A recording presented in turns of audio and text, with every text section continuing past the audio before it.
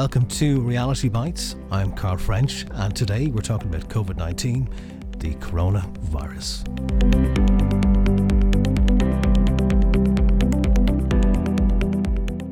COVID-19 is a new illness that can affect your lungs and airways. Taking up to 14 days for symptoms of coronavirus to appear, they can be similar to the symptoms of cold and flu.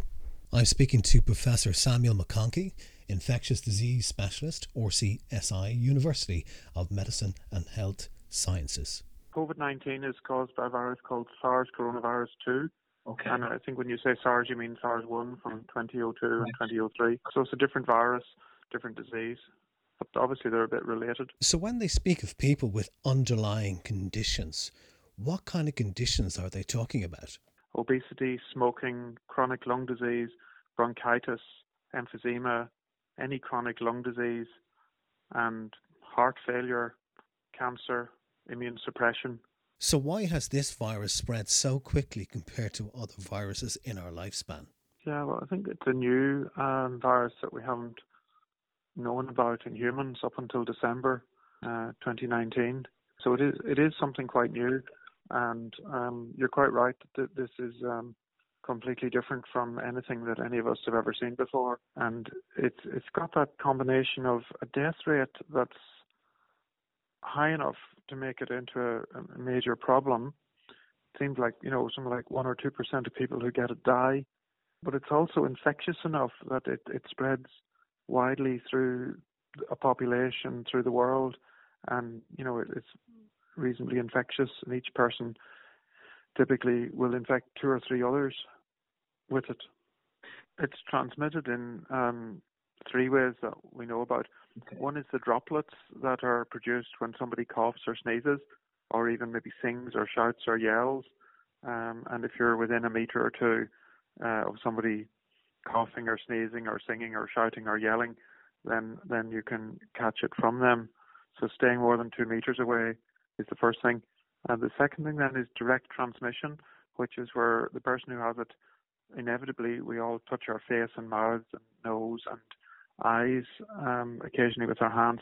And then if you shake hands with somebody or touch somebody else, then of course they can get the virus, and then their hands may touch their face and thereby inoculate the virus into the face and nose of the second person. So that's direct physical contact, which a lot of us have sort of stopped a bit of that. We're not shaking hands anymore for the last month or 2. Okay. And then the third way is on surfaces. So particularly hard surfaces like plastic and wood. It seems to be able to live there certainly for a day or 2 and maybe up 5 or 6 days. So we've been cleaning a lot of our hard surfaces quite rigorously in case that I might touch a door handle or a tabletop with my hands, and if I touched my face and I had it, then my facial fluids from my eyes or nose or mouth could infect my hands, and then my hands could deposit it onto a hard surface, and then it could sit there for a day or 2, and then you might come along and sit down a day later and touch the table with your hand, and then end up inevitably touching your face, and that's called indirect contact. So those are the 3 main ways that it's transmitted. So avoiding all those things can help us. I've also noticed a lot of people wearing masks incorrectly, people going into supermarkets with disposable rubber gloves, but yet keeping them on, not disposing of them when they leave the supermarket, and getting into the car and driving away with those disposable gloves on. So at this time, for the last 2 to 3 months, a lot of supply chains have been really disrupted for most of the manufacturing and goods in the world, partly because a lot of things, as you know, are made in China, and for a couple of months the Chinese industry was closed down. So there's been disruption of supply chains of almost every item you can imagine, and things like mobile phones and cars and so on aren't being made, and the same is true for gloves and gowns and masks. So it's quite hard to just go out and get all those things at present. So you're quite right, sometimes people are trying to reuse things that are disposable. There's been different policies around the world. So many of the Asian countries like China, Japan, Hong Kong, Taiwan and Korea made wearing a facial mask more or less mandatory. It was sort of maybe more a kind of sign of social acquiescence or social compliance, Right. and showing that through your behavior you were sort of taking this seriously and on board with the whole national program to control it. I think it was maybe more of a symbolic sort of symbol of cooperation rather than necessarily a practical tool for controlling COVID-19. The reason I say it is because unfortunately a lot of people who haven't had a lot of training in how to use masks don't use them properly, and as with the gloves that people, even if you have gloves on, as you raised, Carl, you can still touch a surface like a table and then touch your eyes or your mouth or your nose just in the same way as you would with your finger. Yeah. And then the gloves just become a vector to transmit the COVID-19 or the SARS-2 virus, as it's called, from the tabletop surface up to your eye, and you get inoculated. So for all of the personal protective equipment that we use, whether it's gloves or gowns or masks or goggles, there needs to be quite a bit of training in how to use it, and also often supervision and feedback and test fitting and feedback on the adequacy of how people are using it. And a lot of folk who just go out and make one or buy one haven't done that training, and they don't even realize that it's necessary. I think just by sort of wearing it like a stylish decoration, Absolutely. a sign of the times, that it somehow helps them. In relation to people's opinion about what we should have done, what we did do, what we didn't do, should we have closed airports? Should we have allowed people in from Italy during the start of this infection in Ireland? What are your views on that? It's really easy for sort of the armchair, the philosopher of this world, to sort of look back in retrospect and say, oh, sure, we definitely should have done this and we definitely should have done that. And the world looks a lot simpler when you have all the facts in front of you and you've got the benefit of 2 or 3 or 5 weeks or months afterwards to look back and see the consequences of one's actions. It reminds me a little bit of, do you ever see these people who sit down trying to do the complex crossword or even the simplex crossword in the newspaper after somebody already has filled in the answers? And you can kind of look at the answers and you can sort of say, oh, I can see how that should have worked. I can understand how that answer is obviously correct for these following reasons. But that doesn't mean that the same person could have sat down with a blank crossword and filled in the answers. So I find people who go around retrospectively saying we should have done this, who weren't actually saying the same thing beforehand, are particularly useless members of our community. How long do you think this will actually go on? Months, weeks? Well, that's a very good question, Carl. How long will it last?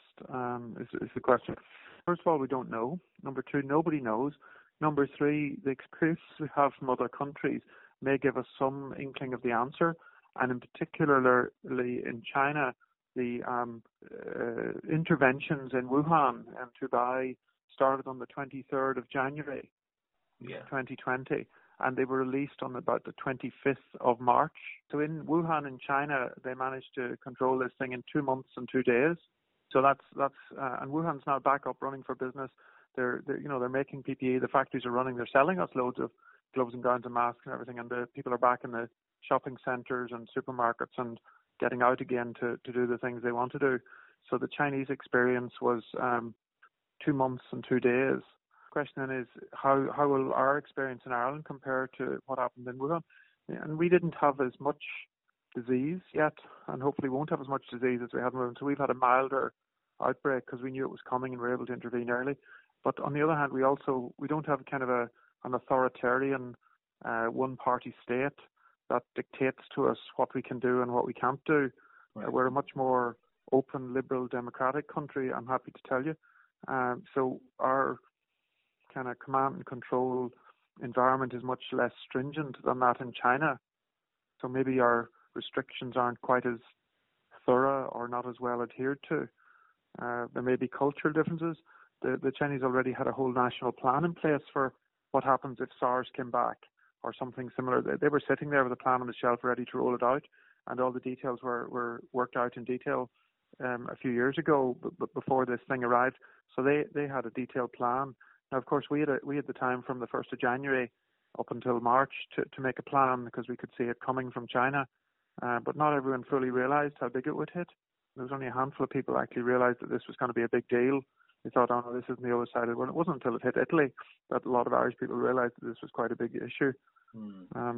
So I think that's the best I can answer. And then unfortunately, it probably will come back. But I'm hoping not. This idea of a second wave I find is a wrong metaphor. I hope it's a second ripple. So I hope the second time and the third and fourth and fifth and 10th time it comes, we've learned how to identify quickly, how to do thorough isolation, contact tracing, and control of wherever it arrives, and be able to keep it controlled. So if there's a ripple, which hopefully not, are we in a better place? Are we more prepared if it did come back in a ripple format? And the other thing I want to ask you as well is, there is a myth out there. I've read it, I've seen it, I've heard it, that we cannot get reinfected. Is that true?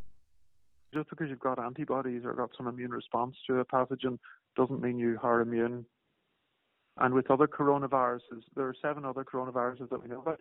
There, the immunity is temporary and partial. Okay. It's not lifelong. Okay. Like, chickenpox and measles, once you get it once, you never get it again. So this is a different type of thing, that the immunity is just partial and just temporary. Okay. So unfortunately, there have been instances where people have gotten it again. Now, how common that is, I don't know. And how temporary is immunity, we don't know. How partial is immunity, I don't know. But certainly just because you've got antibodies or just because you've had it once doesn't really definitely protect you. That would be false thinking.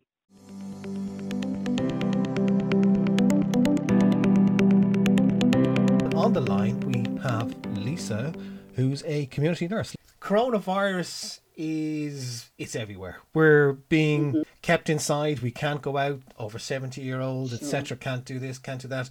In your area of being a community nurse, how has it changed what happens in what you do every day? Interactions have remained the same. We're acutely aware that it is out there, but unless somebody displays signs and symptoms, we have to treat them like we normally would. If and when they are diagnosed, then obviously safety procedures come into place and infection control is paramount, in which case, extra equipment is used, personal protective equipment, like eye shields and obviously masks. But at the moment, we're just carrying on as normal. There's other things as well that I didn't know about, that people who are more susceptible to catching the coronavirus is not just people who are old. We've seen some that people who are younger. Also, I know of other people who are diabetics, and they are more vulnerable as well. Do you know why that is? Or the diabetics not so much, but people who have cardiac problems, people who have had cancer treatments. So basically anyone whose immune system is compromised. So it would be any type of breathing emphysema, COPD, anything that would compromise the normal immune system. You are more susceptible to pick up COVID-19.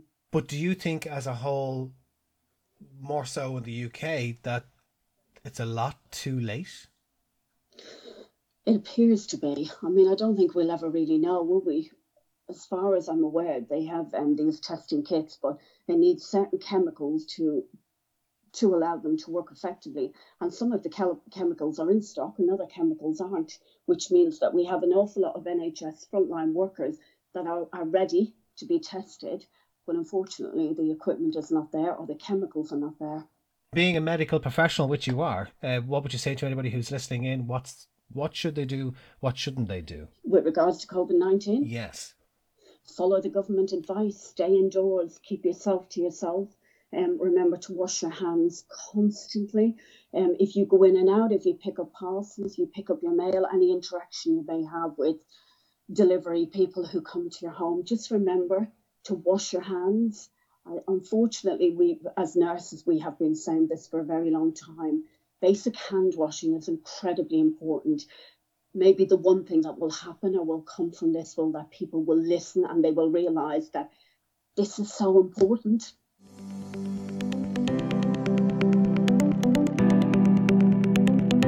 To get a picture of what's happening outside the island of Ireland, I'm talking to Aisling, who's a teacher who works and lives in Gran Canaria. There are over 12,500 people dead now and 130,000 infections confirmed. Our state of emergency has just been extended by another 2 weeks to the 26th of April. So they're very strict over here. The restrictions are really, really tough.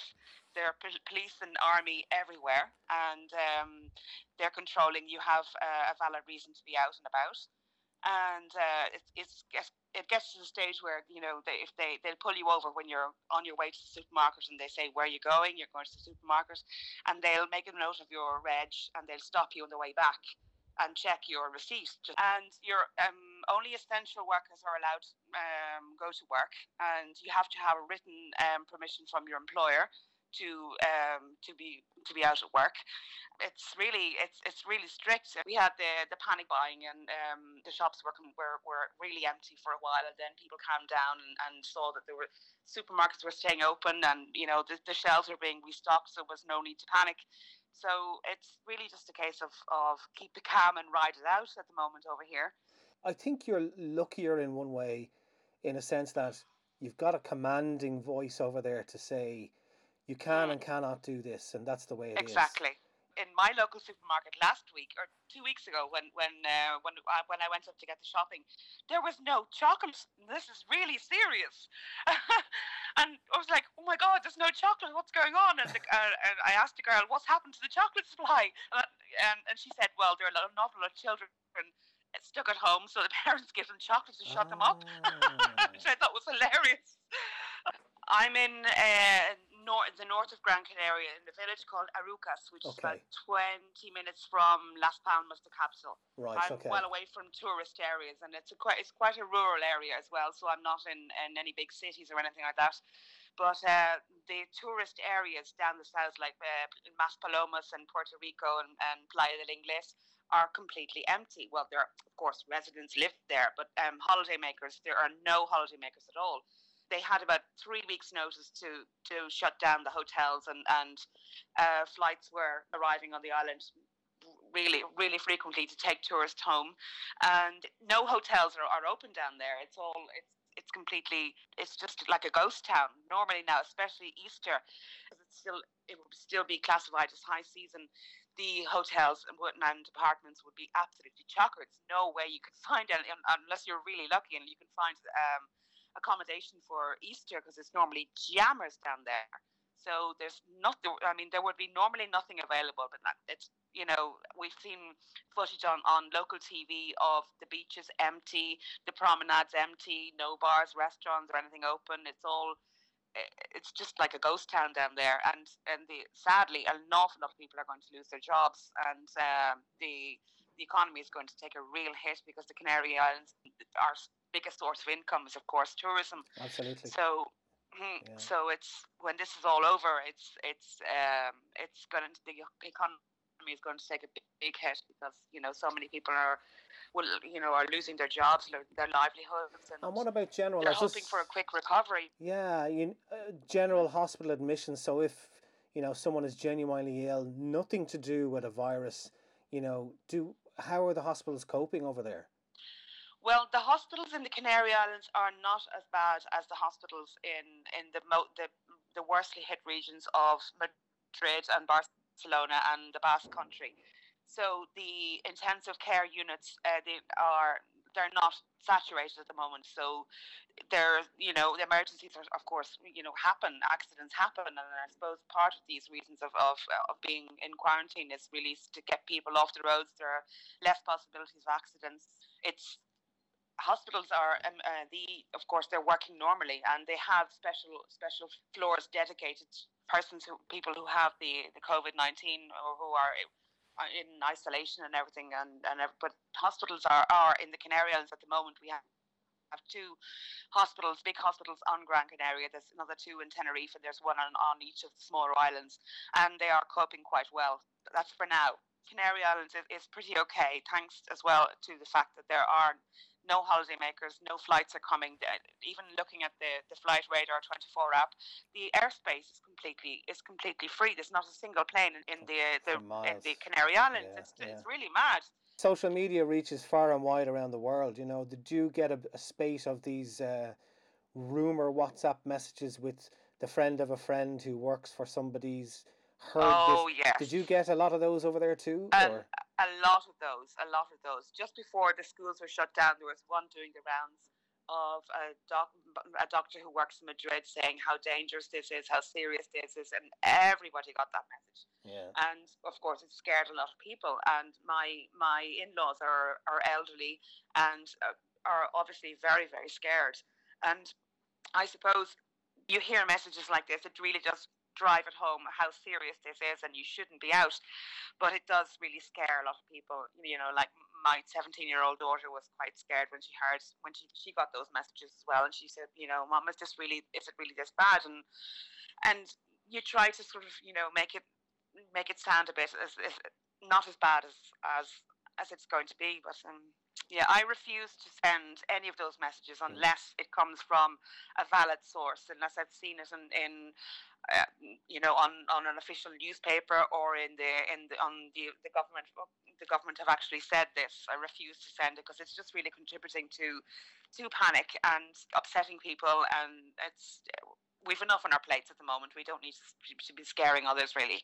So if it's something that has actually been confirmed that the government have actually said this, well, then I will send it, and the people I know will understand the message, but not just send it out to groups, because it's a scary time, and people don't need to be, you know, scared and more than they already are, you know. It'll go on until we find a vaccine. And because at the moment, okay, the stay-at-home restrictions are really for our safety, and it's the best thing we can do, really, is, you know, stay at home and just ride it out. But the problem is when the restrictions are lifted, the virus will still be there. Yeah.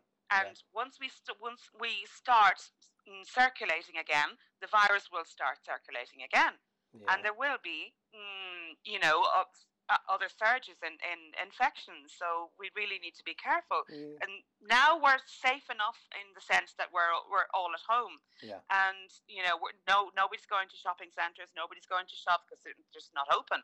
But when the restrictions are lifted which they will be lifted slowly, but when we start going back into supermarkets and shopping malls and all that, the virus will still be there. People will still be coming from infected areas, maybe tourists from Italy or from people from China or whatever. And until they find a vaccine that is effective, I think there will always be the danger of the virus resurging.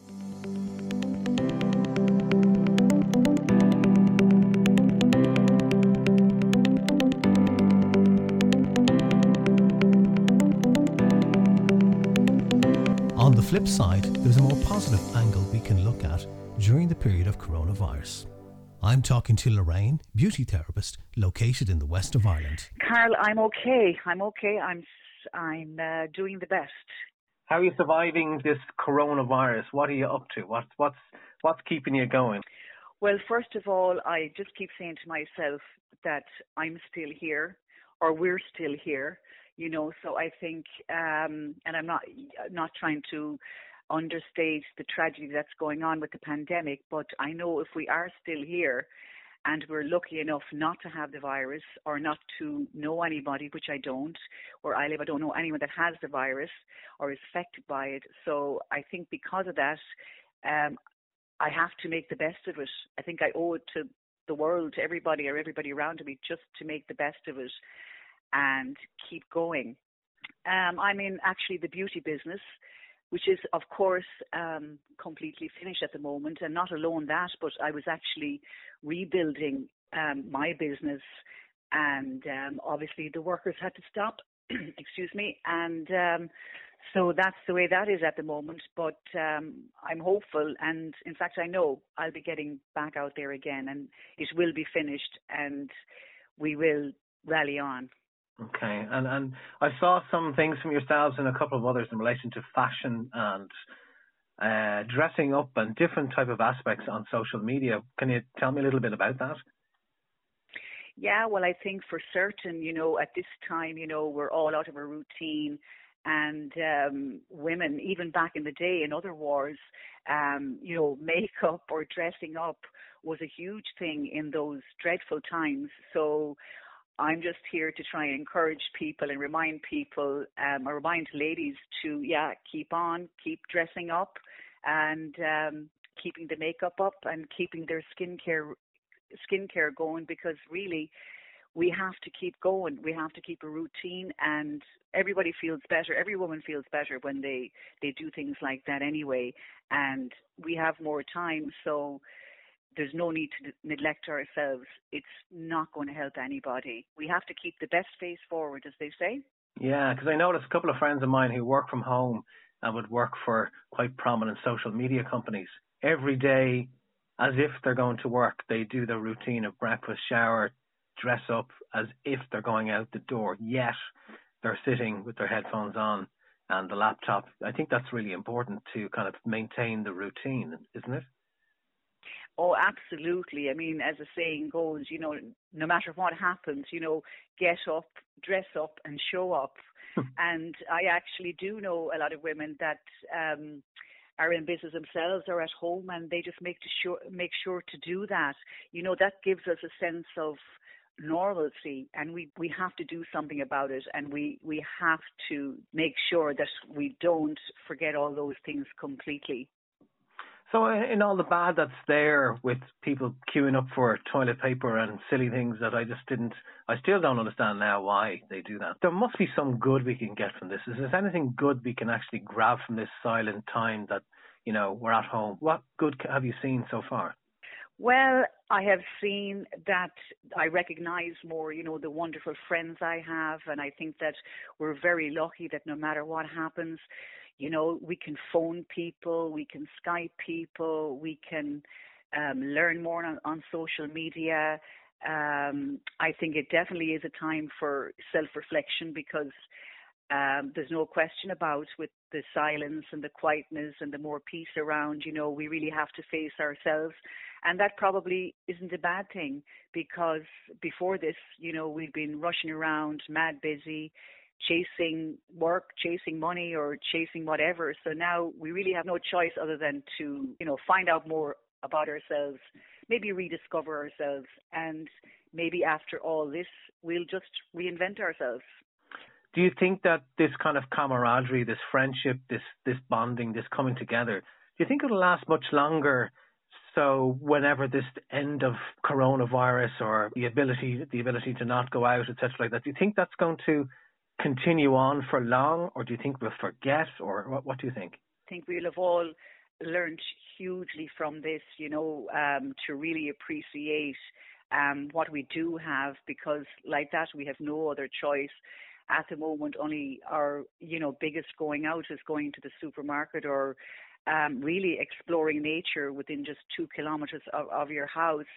And I think there's a real bonding in many ways, and I think that in Ireland, we really are a united country when the chips are down, and we are rallying together, and, we're doing the best we can, staying in and, to protect everybody else that are more vulnerable. I think we'll be a better people in many ways, even though I know obviously economically and, money-wise, those things are happening or whatever, but just like back in the recession, people, got back up again. And I think we're just a great little nation, and we will do it. We will do it. We will get back up again. We're a strong country.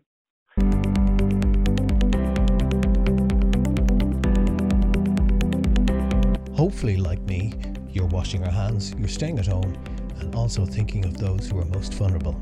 If you have any questions, queries, or want updates on coronavirus COVID-19, please go to hse.ie. Reality Bites was produced by Carl French. Special thanks to Professor Samuel McConkey, Lisa McCarthy, Aisling Gibson, and Lorraine McClaffey-Dudek.